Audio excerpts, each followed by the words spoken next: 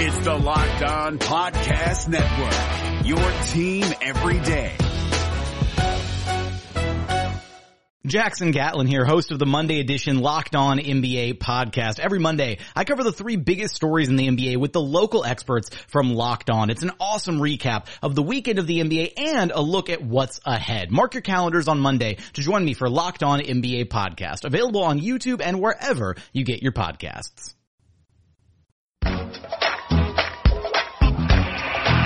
Did you call back? I called back. Gilbert, fade away. Dagger! Oh, Arenas hits the shot at the buzzer. You believe that? Hello and welcome to another edition of the Locked On Wizards podcast. Ben Standig here, talking to you guys after a Wizards win. They did do the back-to-back winning situation. They beat the Phoenix Suns 109-99, outscored Phoenix 24-15 in the fourth quarter after, basically letting the Suns stay around far longer than they should. But nonetheless, the Wizards did finish them off. I'm going to talk about three things I thought about this game that stood out to me, plus the folks at ESPN had an article today about 4 potential DeAndre Jordan trades. One of them involved the Wizards. Earlier today, not sure because I wasn't sure how much time I would have post game. Earlier today, I went and talked to myself for a while and broke down all aspects of this DeAndre Jordan trade rumor, all aspects of this obsession about DeAndre Jordan for the Wizards, and all that. So I will play that after I get through this game recap. Now, of course, you can find all of the podcasts on iTunes or anywhere else you do your podcasting. You can find me on Twitter. I'm at Ben Standig. And if you've got thoughts, questions, email me at bstandig1@gmail.com. Even if you just email me just to say, hey, how you doing today? That's cool. I'm down with that. I care about you guys. I'd like to know you guys are alive too. When you email me, lets me know that you're all cool. All right. So, as I said, I'll get to the DeAndre Jordan part after some thoughts here. First, let's just go through the basic game recap. Bradley Beal, he had 51 points at Portland. Follows it up. Nope, he doesn't quite get the 51, but he got 34. He had 22 in the first half, finishes with 34. Pretty efficient, 13 for 22 from the field. Only 1 of 5 from deep, but got to the line 9 times, made 7, had 4 assists, and 0 turnovers in 37 minutes, considering how much he's handling the ball right now. Again, there's difference between handling the ball and playing point guard. He is not doing that so much anymore these last couple games, although, to be honest, I wasn't completely tracking every second of this game in that respect. But, it seemed like I saw Frazier or Satoransky on the court most of the time, but I don't know. I'm looking at the minutes. Satoransky played 22, Frazier played 21, so it was a 5-minute gap somewhere in there where somebody was playing point guard. In any event, Bradley Beal remained in attack mode, and that was good to see. Also in attack mode tonight, Markieff Morris, 21 points, 6 rebounds. He was 8 of 12 from the field, hit 2 threes, hit three of his. He went 3 for 3 from the free throw line. Look, you could tell early on with him, and maybe that's where we're at with Markieff Morris.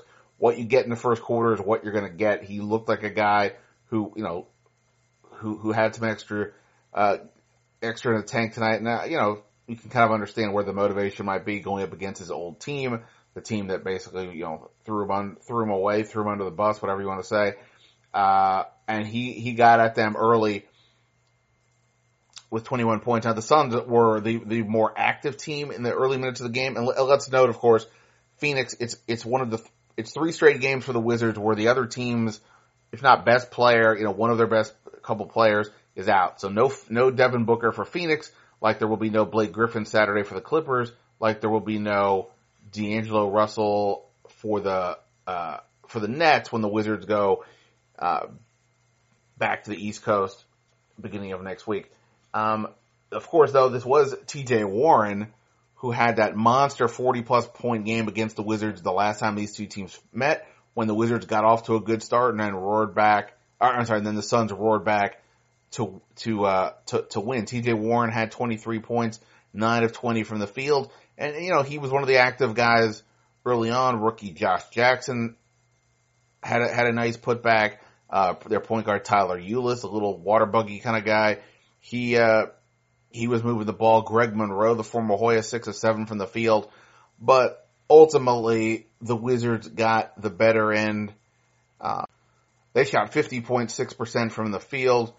Phoenix wasn't bad at 46.2. The Wizards also 8 for 21 from 3. Phoenix 7 for 23. But otherwise, the stats, not huge differences. The Wizards did a good job turning Phoenix's 13 turnovers into points. But anyway, I guess it's the basic level for this game. Bradley Beal remained in attack mode. Markieff Morris followed that up. Another rough night for Otto Porter, though. He was 1 for 8 at Portland. He followed that up with a 2 for 9 here against Phoenix. Whatever. Whether this leads to people saying he can't score that John Wall or not, whatever. I mean, he just missed some shots, and that's not giving him a pass for missing the shots, but he did miss some shots. For sure, I thought some Kelly Oubre had some nice hustle.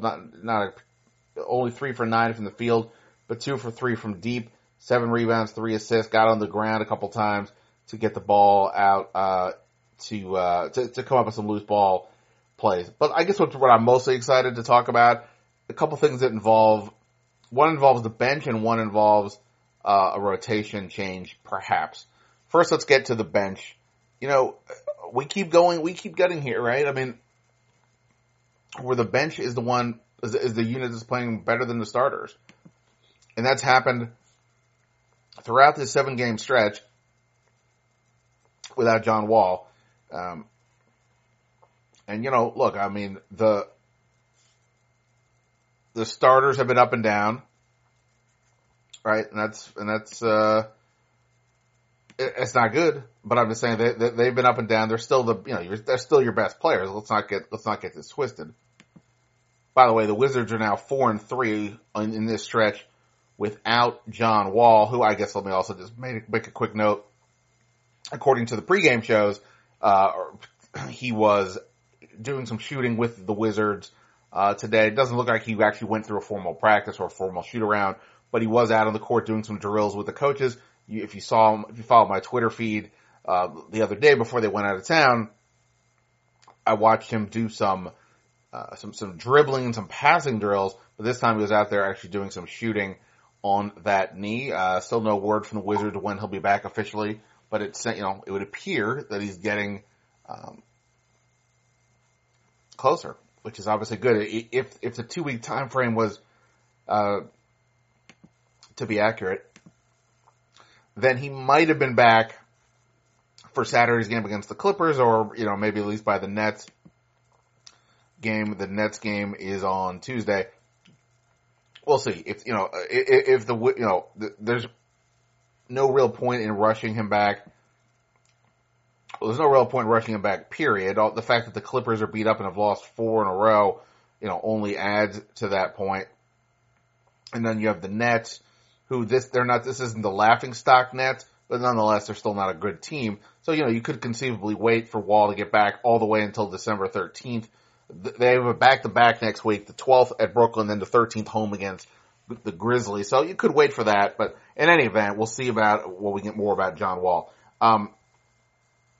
But the bench, look, I mean, what else can I say? With Satoransky on the bench, with that 5-man unit, meaning him, Jody Meeks, Kelly Oubre, Mike Scott, Jan Mahimi, it's worked well. They put 11 minutes in this game against Phoenix, and then their net rating was a plus 39.4. The starters in 20 minutes were like a minus 15. And if you look it up over the course of these 7-game stretch, now in those 7 games, 6 times Scott Brooks used that all bench lineup with those 5 particular players, And in that stretch, they are a plus 23.9 in 49 minutes. You know, it's a small sample size in the regular sense, but that's the second most used lineup the Wizards have had in this stretch. Meanwhile, the starting lineup, which has obviously been used in all 7 games, in 128 minutes is a minus 2.3. So these guys are getting it done. Satoransky continues to sort of be the fuel there. I'm almost going to have to come up with some new lines here. But again, with Satoransky and Oubre being the aggressive sorts, the Wizards are finally starting to get a little bit more of an identity. And also, I thought Mike Scott, let's give a shout out to Mike Scott.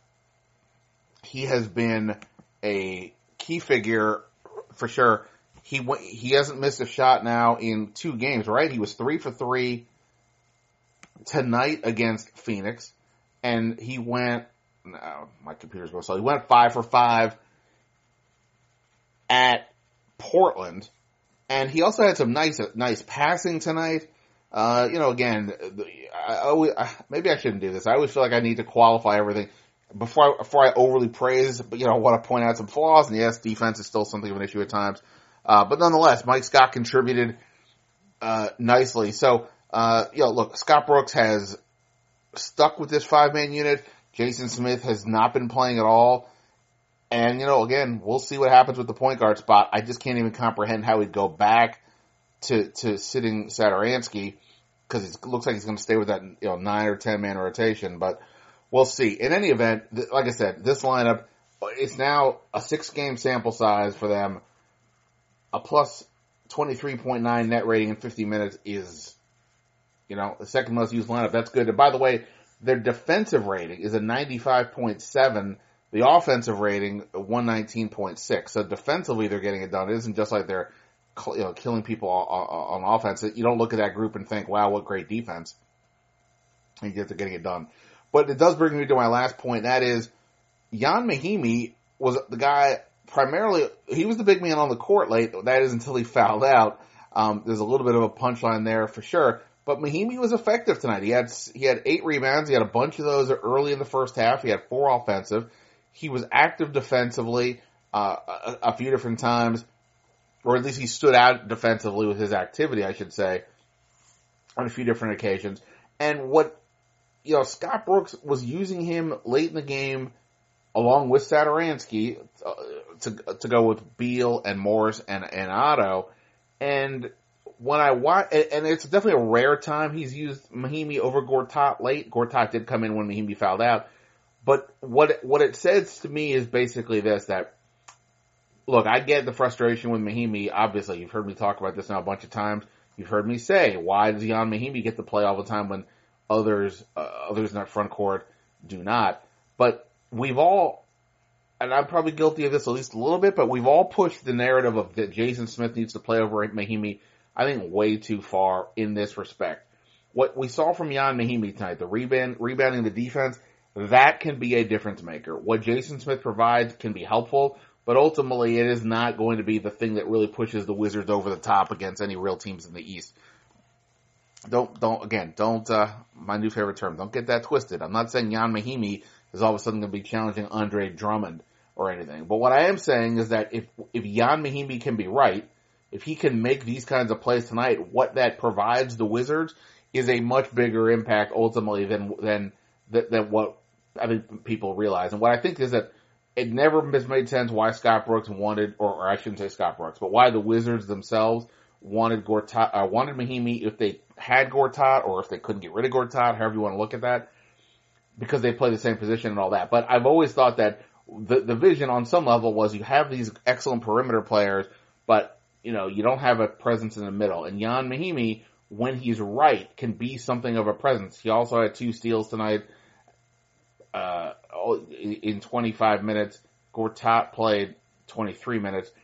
I think if Scott Brooks had his way, if Mahimi can remain active, I think Mahimi could be the guy who's playing the last 5-6 minutes of games. I'm not even saying that's a wrong take.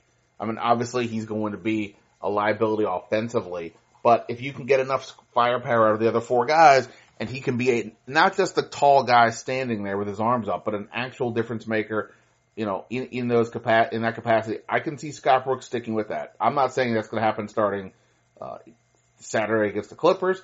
Just saying, let's just take note of it. It happened tonight.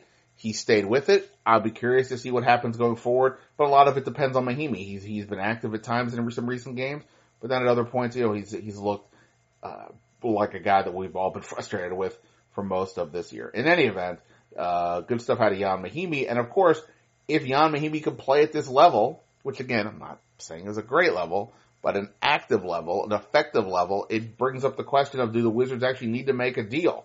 Do they actually, can we put to bed this DeAndre Jordan talk? Well, I don't know. Maybe, maybe not, but that's what I talked about right now on this here podcast. I recorded this earlier, as I said. Here are some thoughts I had on what ESPN had to say about a rumor, a proposed trade that they came up with that involves DeAndre Jordan going to the Wizards. The NBA playoffs are right around the corner, and Locked On NBA is here daily to keep you caught up with all the late season drama. Every Monday, Jackson Gatlin rounds up the 3 biggest stories around the league, helping to break down the NBA playoffs. Mark your calendars to listen to Locked On NBA every Monday to be up to date. Locked On NBA, available on YouTube and wherever you get podcasts. Part of the Locked On Podcast Network, your team every day. All right. So as I said earlier, I recorded this part of the podcast before the game.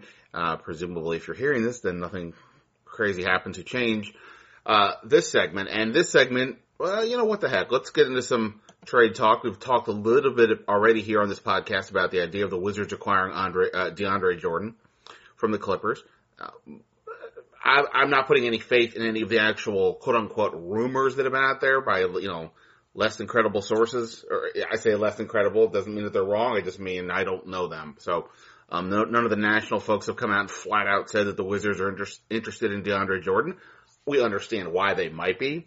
They're talking about an athletic center who's a true difference maker in the paint, especially when it comes to defense, shot blocking, rebounding. Not much of an offensive threat, but hey, if he can catch those lobs from John Wall, which is what he did for years with Chris Paul, then that certainly would work. And the reason why DeAndre Jordan could be made available, the Clippers are in big trouble. Blake Griffin injury. The Wizards, of course, will see DeAndre Jordan and the Clippers on Saturday, but the Clippers are going the wrong way, and the Wizards,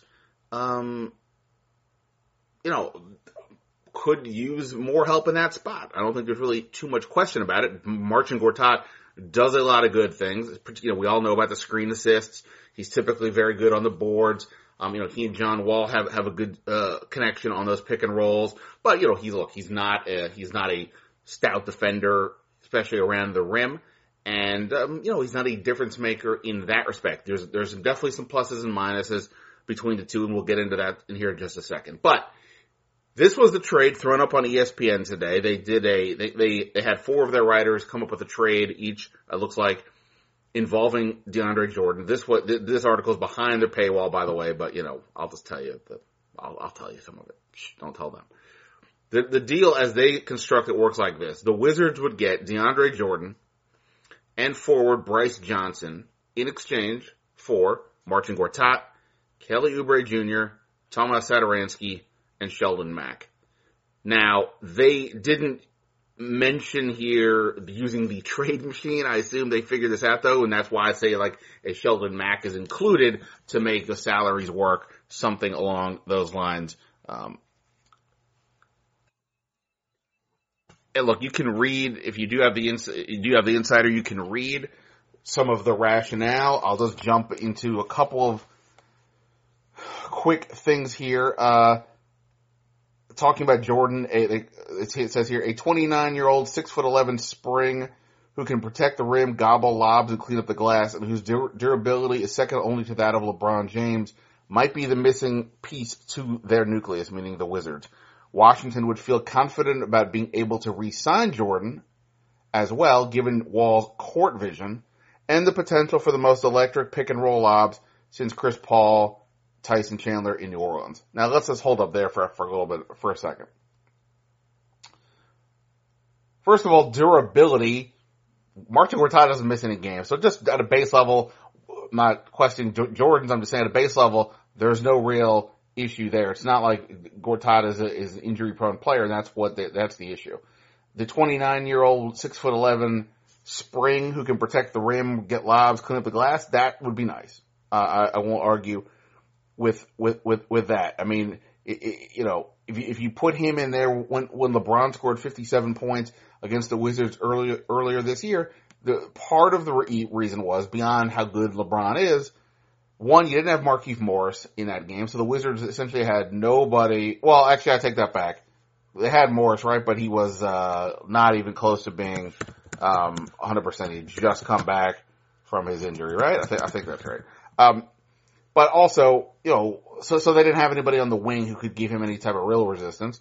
And then beyond that, the Wizards just don't have a guy down the middle of the paint that another team is thinking, oh, if I go down this for a drive, this will be waiting for me on the other end. That's not a thing that's going on right now in Washington. The hope would be Jan Mahimi would give you some of that. That's not happening. Yeah, he played 14 minutes, of course, in that game. Hardly close to being himself. We're talking about now how healthy is Markieff Morris. He certainly wasn't 100% then. So DeAndre Jordan would give you that piece. Okay, there's no doubt about that.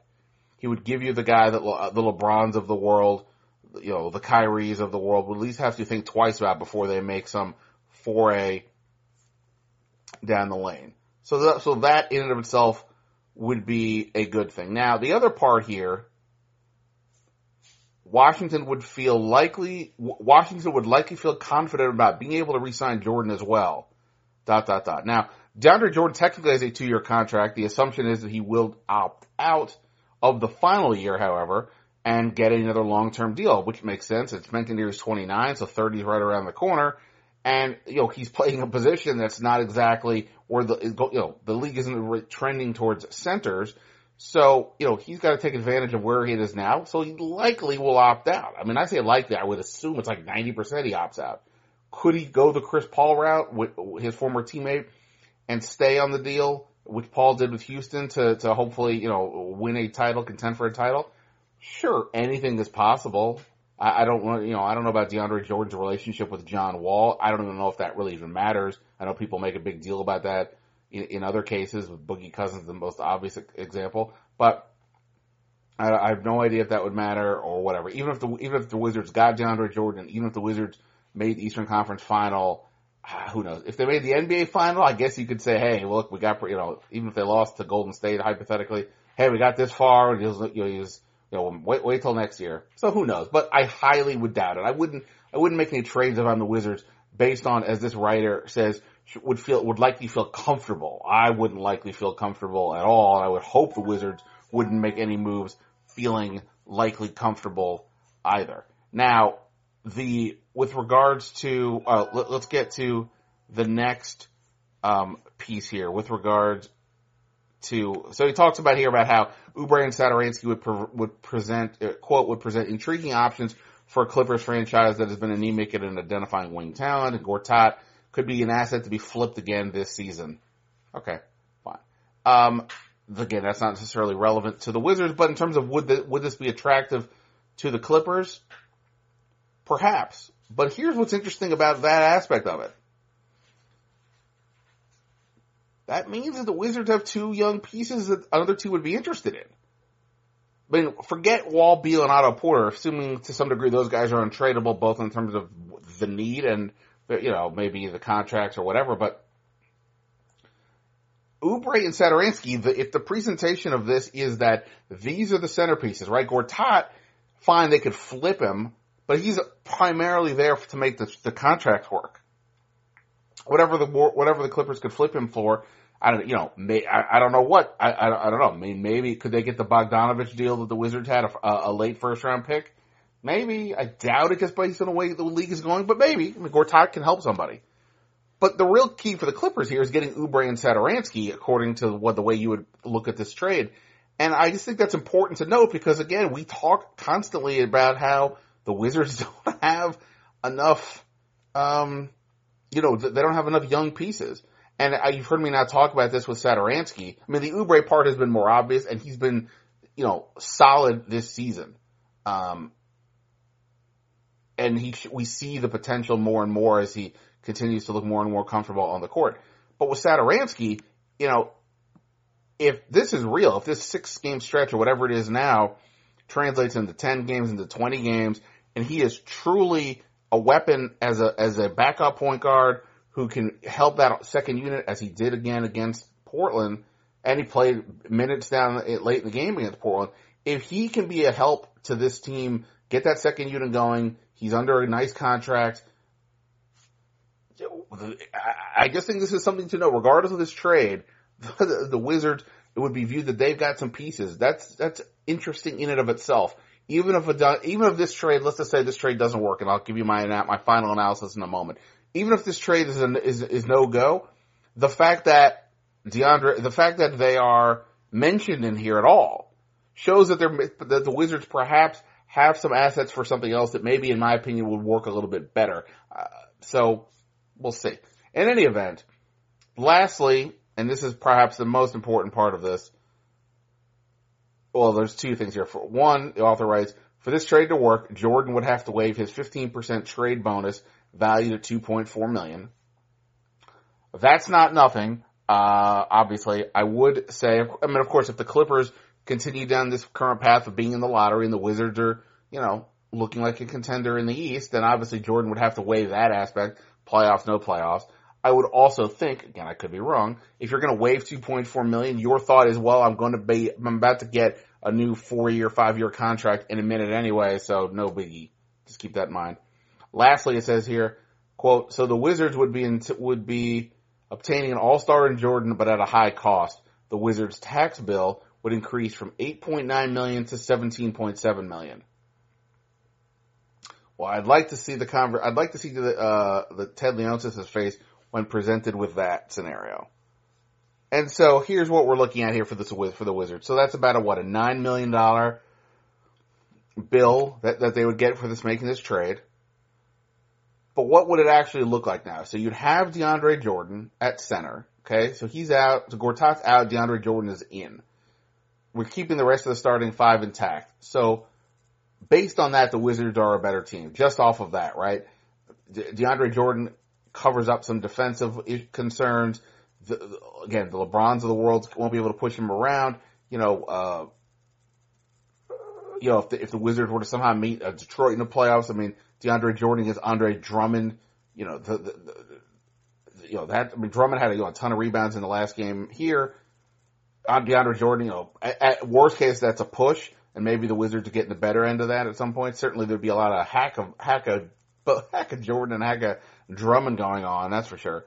But then you look at the bench part, right? Okay, so now you get him, and you lose Kelly Oubre, who is currently, if Brooks is going to go with sort of a all bench unit, he's been the current leader of the second unit, right? So now who is that? Now you're looking at, and also you're giving up Satoransky, right? Who has now emerged as something interesting with the point guard spot. So, okay, hypothetically, Tim Frazier would just continue to serve, the role he had pre-Wall's injury as the point guard of the second unit. But now you don't have Oubre. I wouldn't not make a deal for Kelly Oubre. I wouldn't not do it because you're losing Kelly Oubre. What you're really talking about is about, 25, 27 minutes a game. You're also talking about a young player who's on a very nice contract. But the Wizards, after the following season, they're going to have some decisions to make about what to do with him. Do they sign him to an extension? Do they let him test free agency? They're willing to go down that route. Who knows? So now your second unit is, in essence, Mike Scott. I don't know what the Wizards would be giving up. Forget the Sheldon Mack part of it. They would be giving up an extra player, so presumably they would go out and pick up a street free agent. So whatever that guy would be, we'll skip that for the moment. In essence, their second unit would be some combination of Mike Scott, Jason Smith, Jan Mahimi, Jody Meeks, Tim Frazier. Is that worse than the current look that includes Oubre and Satoransky? I think the answer would be clearly yes. And not just worse in terms of the individual talent. I mean, you're taking away a lot of athleticism. Oubre is easily the most athletic guy, and Satoransky gives you a lot of that as well. So to me, that is not terribly attractive. But again, you're getting DeAndre Jordan. Now, let's not forget the other player mentioned in this article, and that would be Bryce Johnson. Because when I first heard this trade, my initial thought was, well, actually, let me say this. When I've heard of trades involving Oubre, my thinking is, look, I'd be willing to consider trading him, but you're giving away one of your young players, a guy with a really good contract, and when you don't have a lot of cap space, you can't just willy-nilly give that kind of a guy up. But when I heard Bryce Johnson, my thought was, oh, wait a minute. We're talking about, what was he, the 25th pick in the 2016 NBA draft? He's 23. That's a young player. He's got actually just in terms of years, he's got a better contract than Kelly Oubre. Okay, what's the deal there? Well, all right, then you do some quick research on the interwebs. He missed most of his rookie year with a herniated disc in his back. He hasn't been playing much this year, and that's even after Blake Griffin suffered his injury that's taken him out of the lineup for a bit. Now, unless I'm missing something with Bryce Johnson, I think he's back healthy. I think he's bounced back a little back and forth with their G League team. But the point would be he's not made an impact at all on the NBA level, regardless of what somebody might think of him down the line. That hasn't happened yet here. So you put all that together, and while it would be good to get back a young player, I don't want to say he's kind of where I view Chris McCullough, which is like a total project, but based on what he's played, which is nothing, it would be hard to view otherwise. He's literally played 10 games in 2 years. So that part of it ultimately doesn't, I mean, yes, you get back a young player, but that's not that exciting when he hasn't done much. It's sort of like when the Wizards got McCullough, and you're like, well, hey, even if Bogdanovich leaves, you get this thing. So even if DeAndre Jordan leaves, you'd have Bryce Johnson. That's not going to sway it for me. So it basically comes down to this. Is DeAndre Jordan, whatever you're going to get out of him, if you make the deal at the trading deadline, you're talking about 20, 25 games, somewhere in that range. The trading deadline has moved up this year. If that's the case, do I want Bryce? Is that enough? If DeAndre Jordan leaves at the end of the year and I get 20-odd games during the regular season and whatever happens in the playoffs, is that enough if he leaves to give up Kelly Oubre, Satoransky in particular, along with, Marcin Gortat? They still have him under contract for next year. By the way, I haven't mentioned Deion Mahimi in any of this. I'm just going off of what the trade was offered. If the Clippers they might be willing to take Mahimi in a trade, but I doubt it would probably have to be more than this. You probably have to include picks or whatever, and we're just going to go off of this rumor. Or this idea. So the question is, would I do this? And, if you haven't guessed by my tone by now, the answer is probably not. I say probably not for a couple reasons. One, I understand why DeAndre Jordan is considered to be very good, right? I mean, we're talking about a guy who has, he's currently averaging 14.2 rebounds. He's currently leading the NBA in effective field goal percentage at 68.6%. He is a presence defensively. But you know what? Let's note some other things here. He's only averaging 1.1 block shots a game. That's not that exciting, right? Last year he was at 1.7, so he was over at least 2.2 for 3 straight years, but then 1.7 and 1.1. And then of course there's the obvious, the free throw percentage. He's actually up this year, but it's up to 59%. There's still going to be teams who in the playoffs would surely do what the Wizards did to Ben Simmons and foul him. And, do you have to make that decision? Is he worth keeping on the court or not? If you can force him off the court, well, then where are the Wizards going, right? At that point, your backup center is Deion Mahimi, which is obviously not even no better in that realm, let alone the other ways. So if you keep Jordan on the court, you're dealing with that aspect of it. You could go smaller with Markieff Morris, but that's a whole other issue. So there's that aspect of it all. And then, of course, like I said, it comes down to what does your bench look like? To me, the bench is going to look a lot worse. It is too early in the Satoransky situation to say definitively what if this run is real. Again, I've liked him back before he even showed up here. I definitely like what I see now. Oubre is making strides. It's not that I wouldn't trade them. I just think when I put it all together, I just don't think I would make this move. And then factor in, like I said, the tax bill that's going to cost the Wizards another $9 million. It's not my money. I just don't see the Wizards falling on it for that. I do wonder if the Wizards do have to consider adding more money to the tax bill, because this might be their best year to really make a run when you consider what Philadelphia is looking like. Maybe where Milwaukee's coming with Giannis and others. So something to consider there, that maybe this is the year to make a run. I just wouldn't do it for this. Last point. I think that if the Satoransky part is real, and Oubre can keep this up, that gives you, along with the starting 5, 7 players you have to feel pretty good about. Mike Scott is looking like an 8th. And, ultimately, if you can figure out a smaller move to maybe add a big man that you can sort of replace Mahinmi with, forget trading Mahinmi. I understand everybody's obsessed with that. It's going to be very difficult to do, and you don't want to, if you want to give away your first-round pick for, like they did last year with Nicholson, I guess we'll see, but I suspect it would cost the Wizards even more than that. And that's the getting back. They got back a good player in Bogdanovic. It might just cost you a first just to get rid of Mahinmi for, I don't even know what you could get back, because it's a lot of money the salaries have to match. So ultimately, I wouldn't make this trade. It was a long way of me going around and saying I wouldn't make this trade. But yeah, I wouldn't. So, I wouldn't. Alright, that was old Ben. Now we're back to live Ben. Signing off on this here podcast. Wizards win, back at it Saturday, 3:30 East Coast time against the Clippers. And then they come back on the East Coast to face the Nets on Tuesday. So, rest up, Wizards fans. Enjoy the rest of, enjoy your Friday. And we'll be back at it for another Wizards podcast coming up. Until next time, see ya. Neal gets open for 3. Dagger!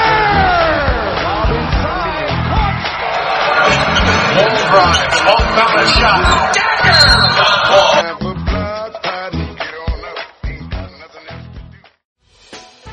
Hey, Prime members, you can listen to this Locked On podcast ad-free on Amazon Music. Download the Amazon Music app today.